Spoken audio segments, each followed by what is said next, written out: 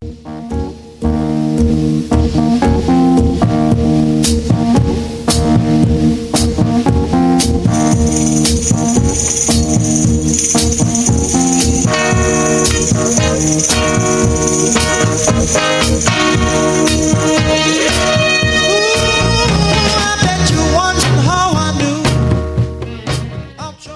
to Soundprints Audio Magazine, a production of the Kentucky Council of the Blind. Soundprints is underwritten by the American Printing House for the Blind and the Louisville Downtown Lions Club. I'm Carla Ruschival. I'm your host for this week's magazine. This is Soundprints for the week of February 12, 2017.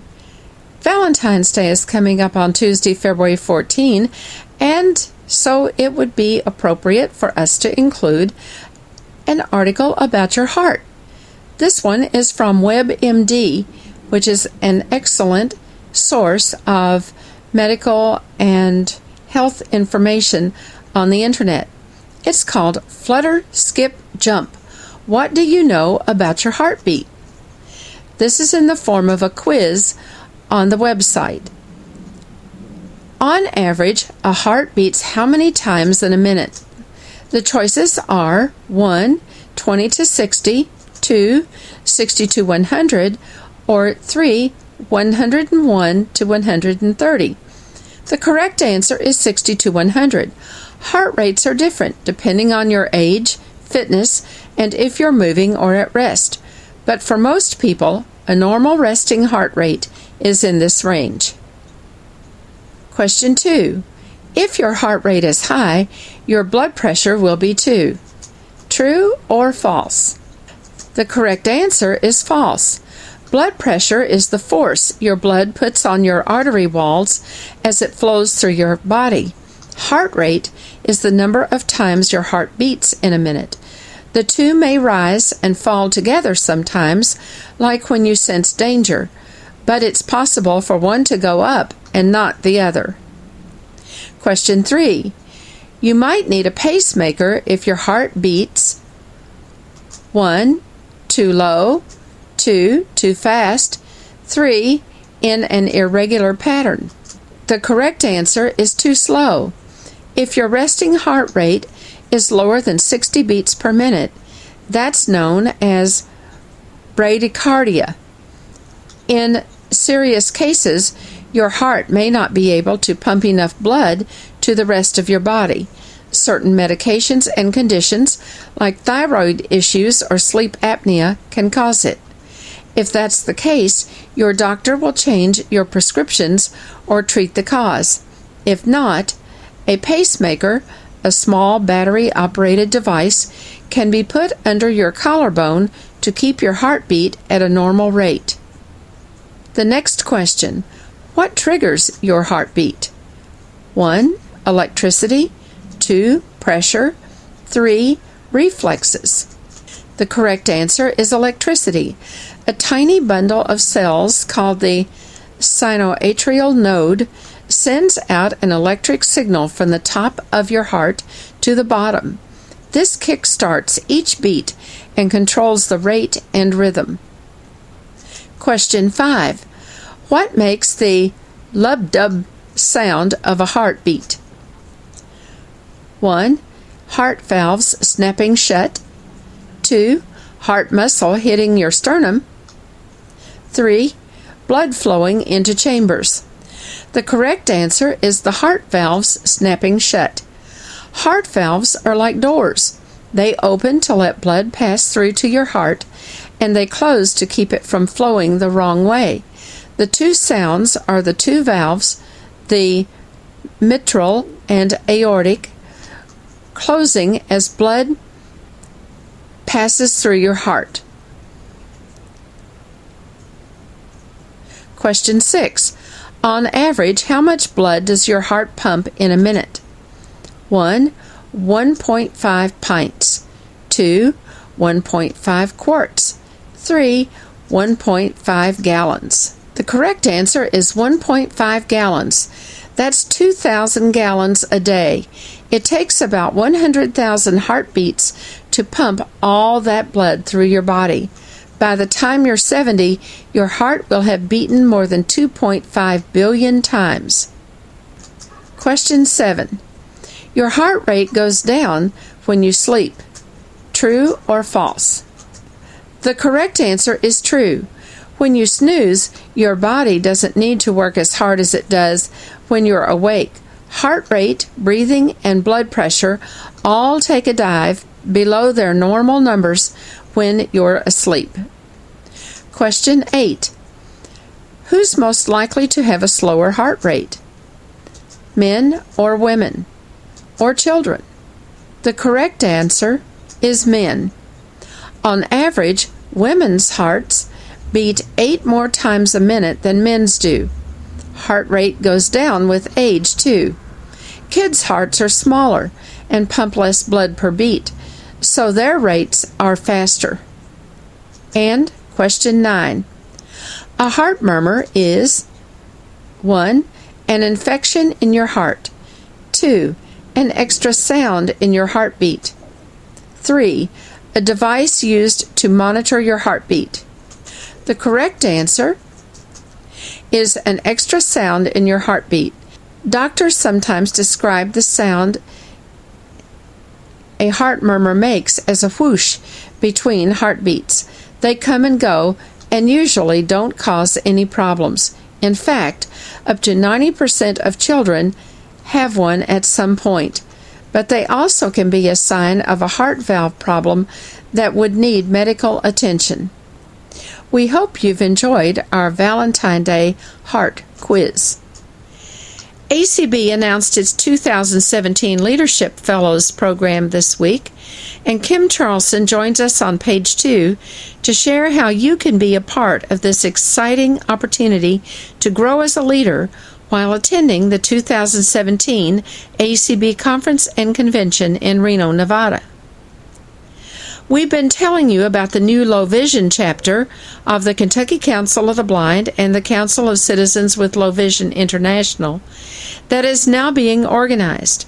David Smith, who is active in the new group, visits with us on page 3 to share information both about the meetings being held by conference call and the new Low Vision Support Group meeting here in Louisville at United Crescent Hill Ministries.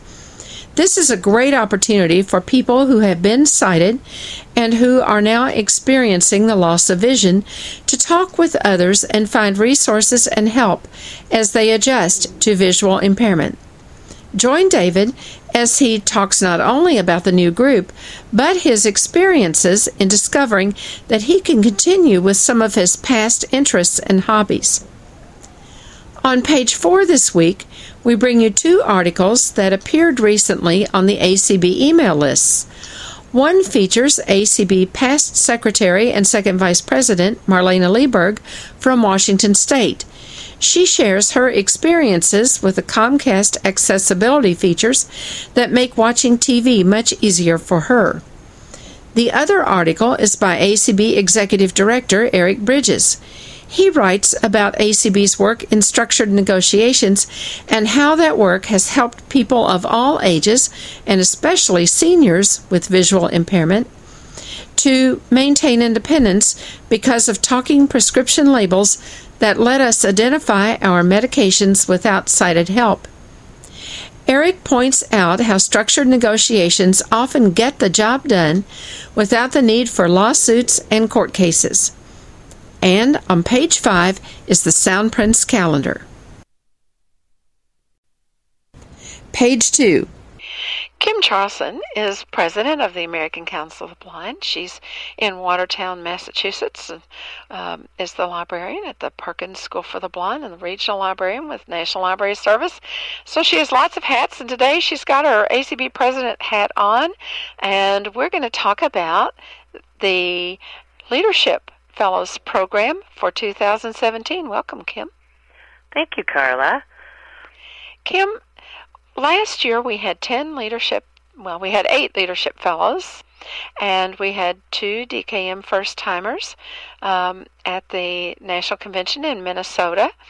And this year we're going to have 5 Leadership Fellows. We just found that out recently, and so I want to talk a little bit about what happened with the 2016 Leadership Fellows, and then move into how people can get involved in this wonderful, exciting program for this year.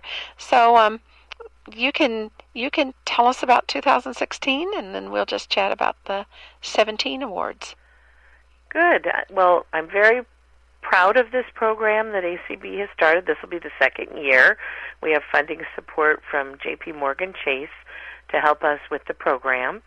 And it is an opportunity to identify, it's not a first-timers program, because we've had that for quite some time in honor of Durward K. McDaniel. Correct. And that recognizes a representative from the East and a representative from the West to come to an ACB convention for the first time, to have that wonderful experience of being with the larger group and all the activities. So the Leadership Fellows program is similar to that, but it also has a component that we're hoping to identify potential leaders of the organization in their given states who have not had an opportunity to come to a national convention, but who are viewed as definitely potential up-and-coming leaders within their affiliates. So the process is such that the individual has to write an essay about what they have done in the blindness community, how they've advocated, and what they do to contribute to their affiliate, whether that's a local chapter, state, or the national. And then their affiliate president writes a letter of recommendation to accompany their essay. So the Durward K. McDaniel First Timers Committee helps ACB by screening all of these applications that come in from interested individuals who would like the opportunity to attend a national convention for the first time and have the opportunity to meet the leadership of ACB, to be profiled during the opening session of the convention as our ACB Leadership Fellows, and attend the general sessions and other opportunities throughout convention week that will gain and add to their skills and information and knowledge as potential leaders of their affiliates in the future. And last year we had 10 people, eight leadership fellows and 2 first-timers that attended the Minneapolis convention. And I know we had one leadership fellow from here, Debbie Deathridge, and she just really, really benefited from that program, and in fact is now president of the Kentucky Council of the Blind. Was elected in November. Successful leadership fellow training. Yes, so she just became your affiliate president. Yes, she did. Yes, she did. So we have we had a fellow from Massachusetts as well, Deanne Elliott. And she came back from the convention, and she became our state legislative chair and is doing all of our legislative advocacy at the State House. And so I think, she's doing a fantastic job as well. So I don't know all the stories of the others, but I have a feeling that they all are taking that opportunity that they have had, and it's really kind of moving them into bigger and better things within their affiliate, which is exactly what the intention is, to really give them leadership opportunities and information and the experience to, have that confidence that is needed to take that next step into a leadership role. Well, one of the most interesting things I thought was that Deb Cook-Lewis was one of the leadership fellows, the Deb Lewis from Washington State. We have a Deb Lewis here in Kentucky too, but Deb Cook-Lewis from Washington State was a leadership fellow, and at the end of the week she wound up running for the Board of Publications and winning the election to the BOP. And so she commented on the convention floor that she came of course, as a leadership fellow, really never imagining that she'd go home with a position on one of ACB's major boards. So exactly. the leadership program does give people a chance to select those activities that are meaningful to them, participate in a wide range of things at the convention. And so I would hazard to guess that of the people who participated last year, that probably the stories, there's no two stories that are exactly alike in that program. And I think that's a great tribute to the program as well. Yeah. So Kim, I do too. I think it's really amazing. And in fact, the committee was just doing some work on the guidelines, and they've added a post-convention requirement that the recipients of the Leadership Fellows, when they get home, write kind of a review or an evaluation. What this means to me. What I did at summer camp, kind of thing. I guess. Right. But writing from their heart about the experience and what it gained for them, and that'll be invaluable for us to monitor the success of the leadership program, as well as just fantastic first-hand accounts to share with our funders as well, to allow them to see how much of an impact this program is making on potential leadership for the organization. Correct. So tell us about the 2017 program and how people can go about applying and getting more information, getting involved in this great opportunity. The Leadership Fellows program, as I said, you need to write kind of an essay, a letter of intent, outlining why you as an individual feel that you want to apply for the Leadership Fellow program. It's not an opportunity to get a free trip to the convention. I can indicate that, if you say, well, I want to win because I want to go to the convention and I want you to pay my expenses, that probably isn't going to get you a high score on the rating scale. I would think not. That's not what the program's all about. Right. The program is about, what you're doing in your community to advocate for people who are blind or visually impaired on some level, and your involvement in your chapter or your state affiliate or special interest affiliate, and how you want to gain more skills and do more to help others who are blind or visually impaired in your organization. So it's you need to look within yourself and find out what your motivations are and what your hopes and dreams are, and then write about what you would like. And obviously it includes the expenses being paid to attend the convention and all kinds of different aspects of the convention, attending all the workshops and the banquet and the opening session, and being profiled in front of all the membership as a leader in the organization, as one of our fellows. So that's your document to write as the applicant, and then you have to communicate with your chapter president or your state affiliate or special interest president, and they have to write a letter of support on why you would be a good candidate. So you want to provide them with information about what you do, and hopefully they know what kinds of things you've been doing to be supportive to your affiliate. And then those items are reviewed by the DKM First Timers Committee and screened, and a recommendation made by that committee to the executive director and myself as president, and we make the final decision about who the recipients will be, who those 5 leadership fellows for 2017 will be.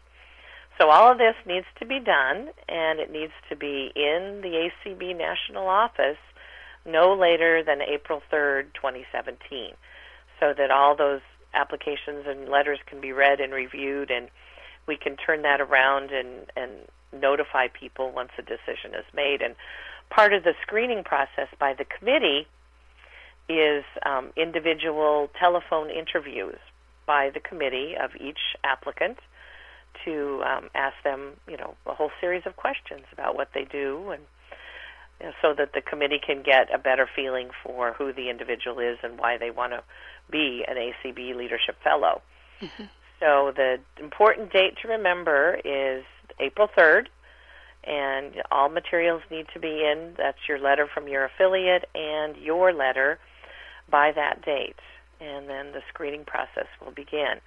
And there will be information on the ACB website outlining that, and an article in the ACB Braille Forum as well to help individuals, review the criteria. And if you have any kind of difficulty finding the information about the Leadership Fellow program, feel free to contact the national office, and they can send you information via email about the program. Okay, and the contact information for the ACB National Office, the person that is the point person here for this particular activity in the National Office is Kelly Gask. That's Gasque, and the phone number for the National Office is either 202-467-5081 or 800-424-8666. Kelly's email is kgasque, Gasque, at acb.org.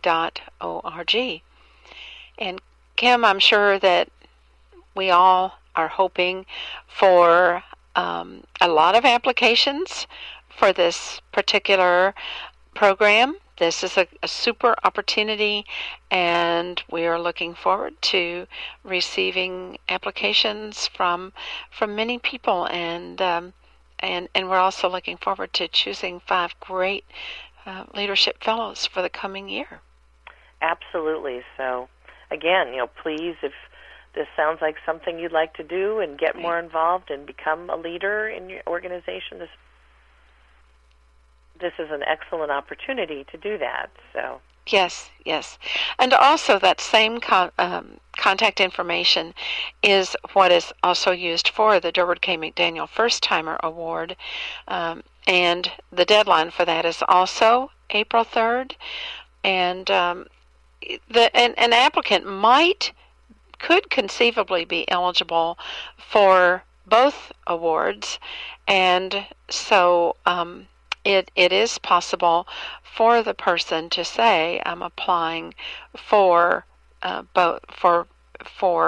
either the Durward K. McDaniel or Leadership Award, and you'd be eligible for the DKM if you have never been to a convention. So the applicant should not feel that they have to make that choice.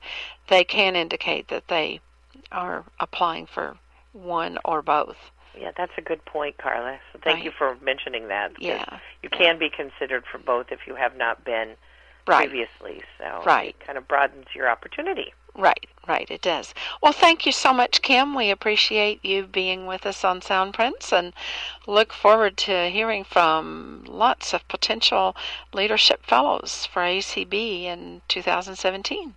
Thank you. Find books and more in accessible media with APH's free of charge Louis database.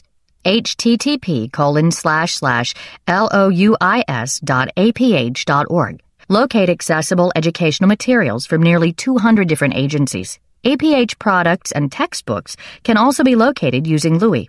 New extended searching now available with free Louis Plus. Visit soon. http://louis.aph.org. Minibook materials help Braille users jot notes quickly. Pull APH's Minibook Braille binder out of your pocket and begin to write on the Minibook slate in just seconds. Materials are sold separately so that you can choose the combination that's right for you. Call the American Printing House for the Blind, toll-free, 800-223-1839, or visit www.aph.org.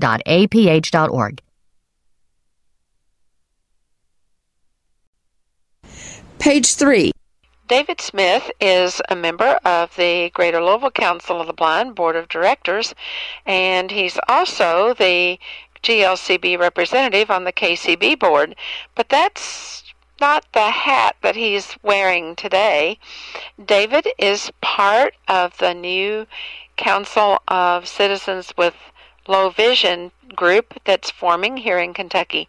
And we're going to just talk about some of the activities of that group this past week and what's coming up, because it's brand new and we'd like to see more of you participating.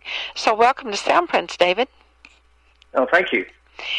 David, this past week, the KCCLV, Kentucky Council of Citizens with Low Vision, had a meeting on Tuesday night. It was actually the second meeting of the group to talk about their Constitution and to work through the Constitution, see if there were any changes that needed to be made.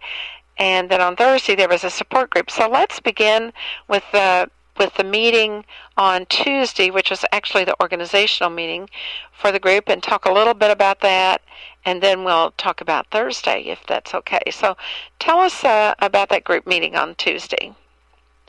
Yes, on Tuesday, our first statewide group meeting went very well. Hetty Cox went over the Constitution, and that took up most of the meeting. We had actually about 11 people on the call, and so it was pretty good for the first time. Hopefully we're getting up to a very good start. Oh, I think 11 people on a call where you're going to be going over constitutions and things like that is really good. Now, those calls won't always be just reading a constitution or talking about just resolutions or whatever. That's going to be not only the business meeting for the organization, but that'll also be a meeting where people who maybe can't get into an in-person meeting can get together and talk about low vision issues. So do you see that as sort of being its own telephone kind of support group as well?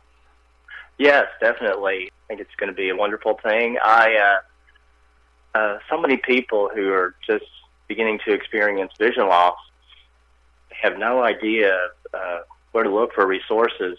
I know when I first began losing my vision in 2004, I went through the first 2 years of my vision loss not knowing about any resources or anything available to me. So I felt very alone and isolated, and it's a miracle I didn't really hurt myself as many times as I fell during that period. So I think this will be very good for people who are just beginning to experience vision loss to support each other and learn about resources in the community. We had a support group meeting on Thursday. That group is going to meet the second Thursday of each month at United Crescent Hill Ministries from 1:30 until around 3:30. And you were there. We had, 8 people there, didn't we? Yes. Yeah. And there was a lot of just what you spoke about going on at that meeting, people sharing resources. You brought some of your magnifiers to show, and I know Patty went out at one point and brought her bioptic lens in to show somebody else, and it certainly was kind of free-flowing and just answering questions people had. You have been through the vision loss thing. You were once a sighted person in the military, and so just tell our listeners a little bit about that, all that you went through to get to to where you are today. You're a Braille reader, and so give us a little bit of background on that. My vision loss started when I was 37 years old. As you said, yes, I was in the military. After that, I had several other jobs. But my vision loss was very sudden and dramatic. Within like a 2-week period, I went from normal vision to, 0 peripheral and just very poor vision. So it was very dramatic. But, I thank my parents. I stayed with them for a few months But after that, I was ready to get back on my own, against my mother's will, and I get my own apartment and everything. And she, you know how mothers are. She wasn't happy with that, but I still wanted to be independent. And you know, even though I didn't have know about any resources available, I was pretty much confined to my apartment, or, you know, unless I had a companion or someone to go with me somewhere. I did venture out sometime on my own, but I was younger and more adventurous. And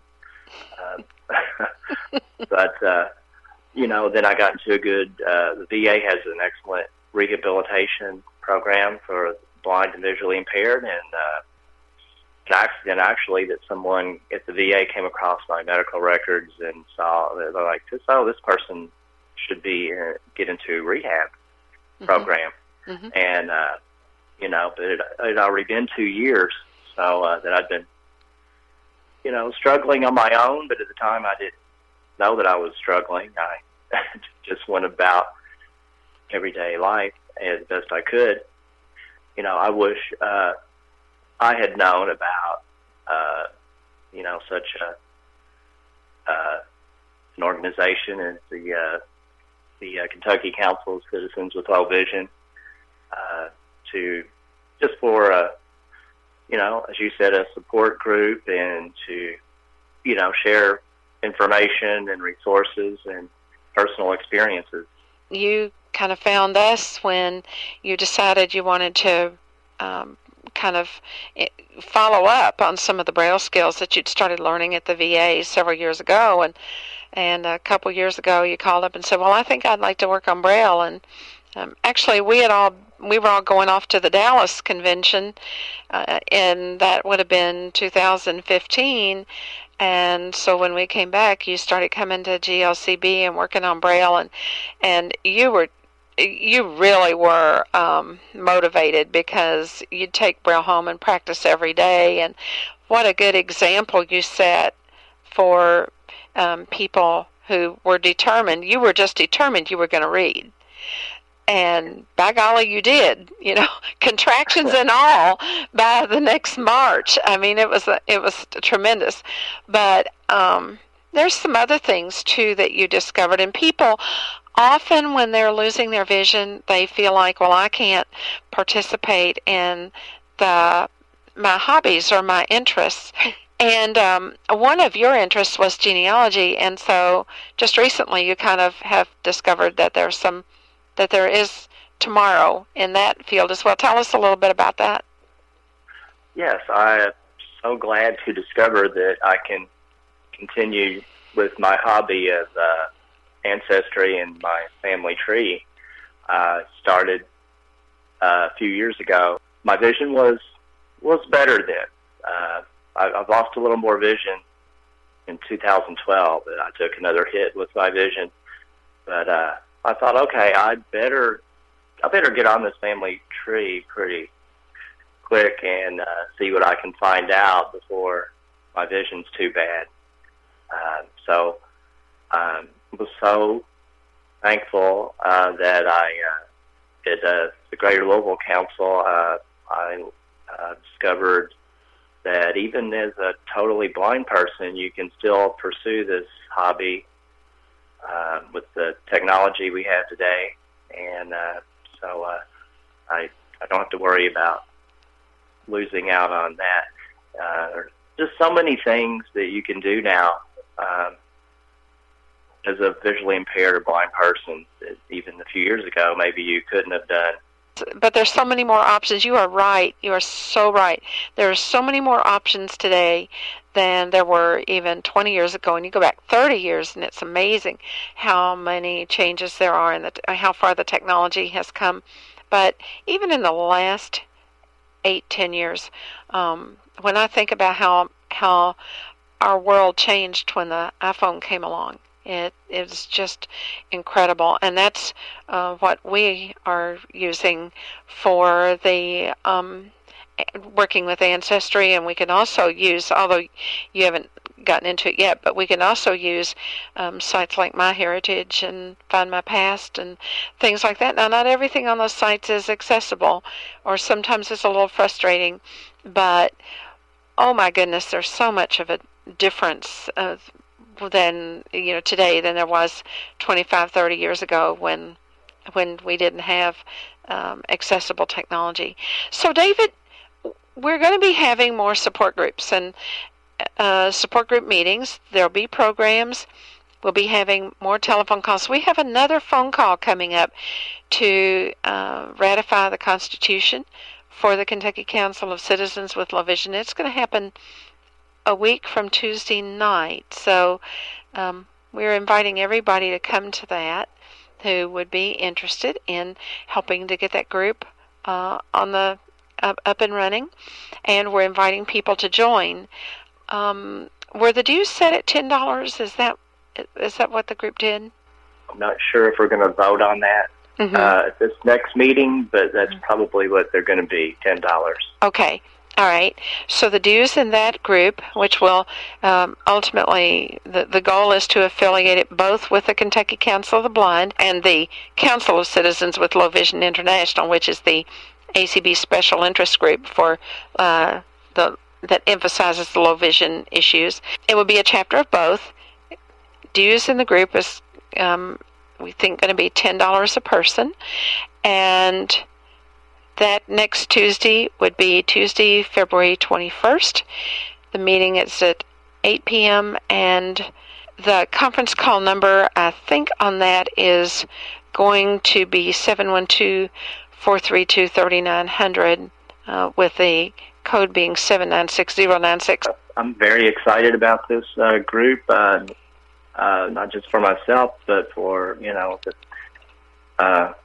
so many people. I have an uncle who is experiencing some dramatic vision loss from diabetes, and with our so many people out there just don't know where to get the resources, and we can share information and learn from each other. Page 4. The following article was posted by Kelly Gask of the ACB Alexandria office on February 2 on the ACB Leadership and ACB Announce lists. TV for the Blind: How New Technology Makes Entertainment Accessible to All. This article is taken from crosscut.com. It's by Sheila Kane. Burien resident Marlena Lieberg has watched TV her entire life, despite being blind since birth. Over the years, she has relied on spoken cues from family members and her husband to fill in the blanks. More recently, she has enjoyed video-described programs that insert narrated descriptions of key visual elements into natural pauses in the dialogue. But she's always struggled with tasks such as maneuvering through on-screen menus in search of programs to watch or record. Quote, "You had to memorize how many down arrows to push, then how many left and right arrows, with no confirmation that you did it right," she says. To watch or record a show, Lieberg often had to enlist the help of her husband, Gary.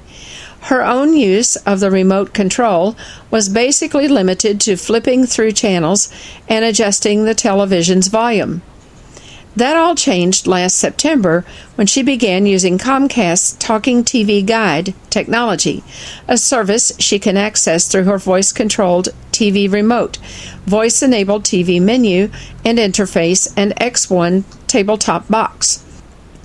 The service, which responds to spoken commands and also voices the movements the user makes with the remote, drastically simplified the search process and has opened up her world immensely. "I'm enamored with it," says Lieberg, who immediately put the system to work by digitally renting a movie. Pitch perfect. The Talking Guide is just one of several efforts Comcast has made in recent years to make its cable television devices and technology universally accessible, whether that means providing closed captioning services for use in noisy settings, such as gyms and airports, or, as in Lieberg's case, offering audio cues to assist the visually impaired. Comcast started developing its accessibility program in June of 2012, shortly after Congress passed a law designed to bring accessibility laws enacted in the 1980s and 1990s up to date with 21st century technologies. Much of the work has been done in a new technology product and development lab in Philadelphia, where eye gaze technology, voice recognition software, and other technologies are tested and fine-tuned. Comcast also hosts regular roundtable events with segments of the disability community to find out what products are working, where the gaps are, and where new opportunities lie. Quote, "Consumer engagement is critical for effective design," says Tom Lodzkowski, Comcast Vice President of Accessibility. "When you think about entertainment, you don't want to have to work too hard to get at it. When you're chilling on the couch, you don't really want to think about how to make the talking guide work. It really should be that easy." For the fiercely independent Lieberg, it is not only easy, it's empowering. Quote, "One of the cool things to do is surf around with a guide. I could never do that before," she says. "Whether I care about it all or not, I want to know it's there." Lieberg is able to scroll through a list of shows she's previously recorded. Her favorites include the Chicago franchise on NBC and Downton Abbey on PBS by speaking "Show my recordings" into her remote. The system responds by visually listing the shows she's recorded on the screen and then guiding her next action by saying, "Press arrow left or right to review." As each listing is highlighted, the voice speaks the name of the program and when it was recorded. To access the show, Lieberg presses Enter. The technology also comes in handy for her husband, Gary, who can see. Like his wife, Gary will often speak into the talking guide to find shows that he wants to watch, bypassing the on-screen menus that he used to use. When you can tell it to find a particular football game, for instance, and it will go out and find the channel the Huskies are playing on, it's just very convenient, he says. That's exactly what Lud wants to happen. The company embraces the universal design concept, says Lodzkowski. It seeks singular, multimodal designs that work for all users. In other words, it wants to open up its products to all people, regardless of abilities. We want accessibility to not even be viewed as accessibility, Lodzkowski says. It's just part of our technology. It's just how it works. Lodzkowski, himself blind since birth, has been surprised by the immediate consumer response to Comcast's accessible technologies. Even I underestimated how hungry people who are blind were for access to TV listings, video on demand, the ability to schedule and play back DVR recordings, and navigate settings independently, he says. We knew it was important, but the feedback we get from consumers is unbelievable. Lodzkowski recalls hearing from a visually impaired woman in her 20s who, for the first time in her life, was able to schedule and play back a DVR recording and purchase a movie on demand. How many millennials have been doing those types of functions since they were able to hold a remote, he says. They take that for granted. With the talking guide, for the first time, we're able to enable this person to do those things. According to the U.S. Census, 1/3 of U.S. households have at least one member with a disability. And even many without disabilities, 68%, according to Comcast, say they would benefit from some sort of accessibility technology, such as closed captioning. So it makes sense to make accessibility a concern, regardless of the target market. The more we can build in accessibility solutions into mainstream products, the more we are able to make access affordable for people who can really benefit from these solutions, says Lodkowski. This article about structured negotiations, written by Eric Bridges, appeared as a feature in the Philanthropy Journal, a publication of North Carolina State University. The American Council of the Blind and the Policy of Structured Negotiations, February 6, 2017, Sandra Sear, special to the Philanthropy Journal, by Eric Bridges. The American Council of the Blind, ACB, strives to increase the independence, security, equality of opportunity, and quality of life for all blind and visually impaired people. A tool that has been effectively utilized to achieve this mission has been the art of structured negotiation versus litigation. By definition, structured negotiation is a collaborative and solution-driven dispute resolution method conducted without a lawsuit on file. In short, a win-win approach to resolving issues. What if your life depended on critical dosage and timing of medications? What if you couldn't see well enough to read directions or tell the medications apart? One of ACB's most successful outcomes using structured negotiation was compelling major pharmaceutical companies to implement an accessible prescription labeling strategy so individuals impacted by vision impairment could independently access and review the information on their prescription labels. The goal of this strategy was to prevent blind and visually impaired individuals from misdosing or mixing up their medications, which could have serious, if not lethal, consequences. This strategy was important for everyone with vision loss, but of particular importance to seniors, who often cope with age-related eye disease, such as age-related macular degeneration, AMD, glaucoma, and diabetic retinopathy, and in some cases, cognitive issues, further complicating matters.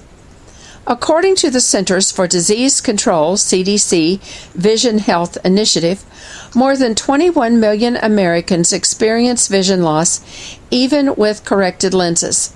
Of those, 3.4 million are legally blind, and 80 million have a health condition that puts them at risk of losing their vision, such as diabetes or stroke.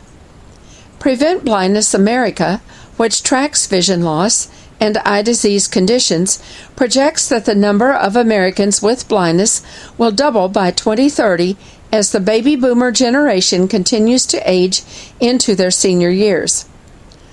The CDC reports that Americans fear blindness more than cancer. It often results in additional chronic mental and physical health conditions, such as severe depression, obesity, and increased morbidity.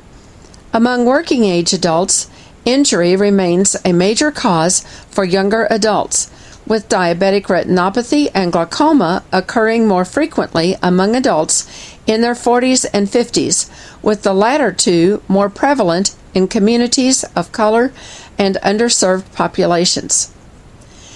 Among older age adults, AMD also becomes a leading cause of blindness, with vision loss becoming more and more common as an individual moves past the age of retirement. In a 2013 report published by the U.S. Department of Housing and Urban Development, HUD, measuring the cost savings of aging in place, HUD reported 89% of older age adults would prefer to stay in their homes as they get older. Nevertheless, the percentage of increase in institutional care has risen significantly, with Medicaid seeing a 95% increase in spending from 1999 to 2007. HUD reports Medicaid covering 62% of institutional care in our country. As we continue to see the baby boomers live longer into retirement, the cost of long-term care will rise proportionately, with government carrying much of the cost. In FY 2016, The Kaiser Family Foundation reported that Medicaid spending of fee-for-service long-term care exceeded $114 billion, with over $58 billion spent on home-based care and over $45 billion going to institutional care in a nursing home. Taking this into consideration, it is critical for the marketplace to understand the positive impact that can come through providing greater accessibility and universal design to products and services that support independence in the home, reducing the reliance on expensive long-term care solutions. Tools such as talking prescription labels, accessible smart home appliances, and expanded audio description services are simple ways that the marketplace can meet the demands of an aging population that is experiencing greater incidence of vision loss. Through the implementation of accessible prescription labeling via structured negotiation, the American Council of the Blind achieved a victory, not only assisting the growing pool of individuals impacted by vision loss, but also in addressing the enormous costs confronting society in dealing with an aging population. A win-win solution indeed. Page 5. The Sound Prince calendar. On February 14, it's Happy Valentine's Day. Also, the Support Alliance of the Visually Impaired, SAVI, will have their monthly meeting from 1 to 3 p.m. Central Time at the Wing Avenue Baptist Church in Owensboro. Share information, pay annual dues, play games, and enjoy pizza and beverages at the Wing Avenue Baptist Church, 628 Wing Avenue in Owensboro. Call Rick Bogus at 270-684-4418 or Bill Roberts at 270-485-8170 for more information. February 16 is the Kentucky Regional Braille Challenge, beginning at 9 a.m. at the Kentucky School for the Blind. This is a regional competition for all Kentucky students who are Braille readers, and students competing on grade level will have a chance to win a trip to the National Braille Challenge in Los Angeles, California in June. For more information, contact the Kentucky School for the Blind at 502-897-1583. On February 17, the Greater Louisville Council of the Blind will hold Roundabout and its quarterly meeting. Education and Technology will take place from 3:30 to 4:45. The bargain table will open at 4:45. The speaker program and dinner and the business meeting will begin at 5:15. All events will end around 8:30. So make your return rides for 8:45 or later. At United Crescent Hill Ministries, call 502-895-4598 for more information. On February 19, the KCB Next Generation invites everyone to their Sunday brunch, 12:30 to 2:30 p.m. at the North End Cafe, 1722 Frankfort Avenue in Louisville. For information and to let them know you're coming, call 502-750-1774.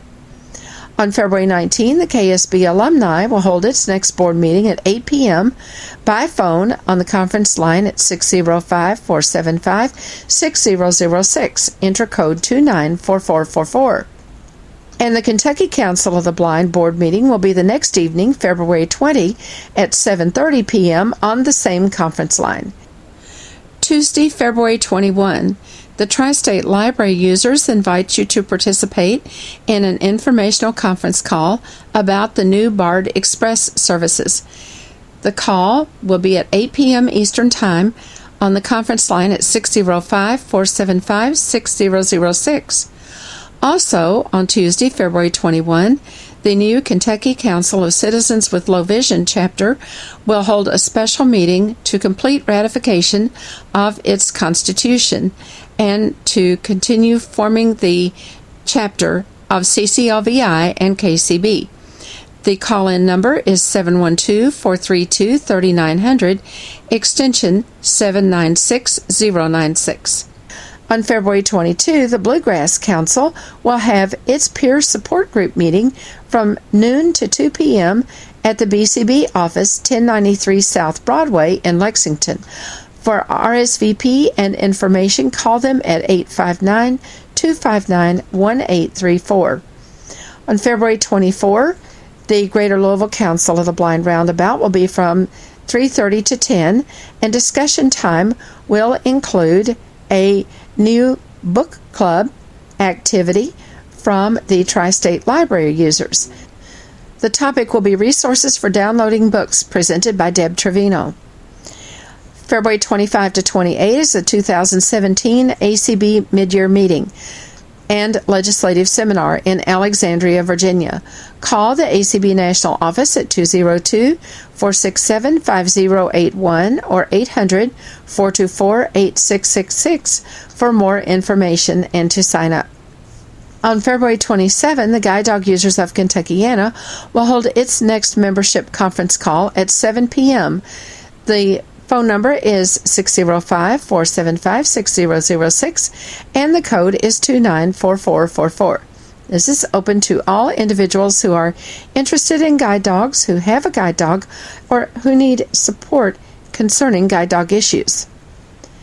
On March 2, the American Council of Blind Lions, an ACB special interest group, will have its next call at 9 p.m. Eastern Time. The number is 712-432-3900, and the code is 796096. On March 3, the GLCB Roundabout will meet from 3:30 to 10 p.m. at United Crescent Hill Ministries. For more information, call KCB at 502-895-4598. On March 5, the Greater Louisville Council of the Blind will hold its committee meetings on the conference line: Advocacy at 7 p.m., Education and Technology at 8 p.m., and Activities at 9 p.m. The number is 605-475-6006, and the code is 294444. If you have questions about the Kentucky Council of the Blind, or you need information on resources for people with vision loss, call us at 502-895-4598, or email us at kcb@kentucky-acb.org. Soundprints is a production of the Kentucky Council of the Blind and is heard each week on ACB Radio Mainstream at acbradio.org, Central Kentucky Radio I at radioi.org, and the KCB website at www.kentucky-acb.org. Complete schedule information is also available on the website. Soundprints is underwritten by the Louisville Downtown Lions Club and by the American Printing House for the Blind. This is Carla Rushabel for Soundprints. Have a great week, everybody.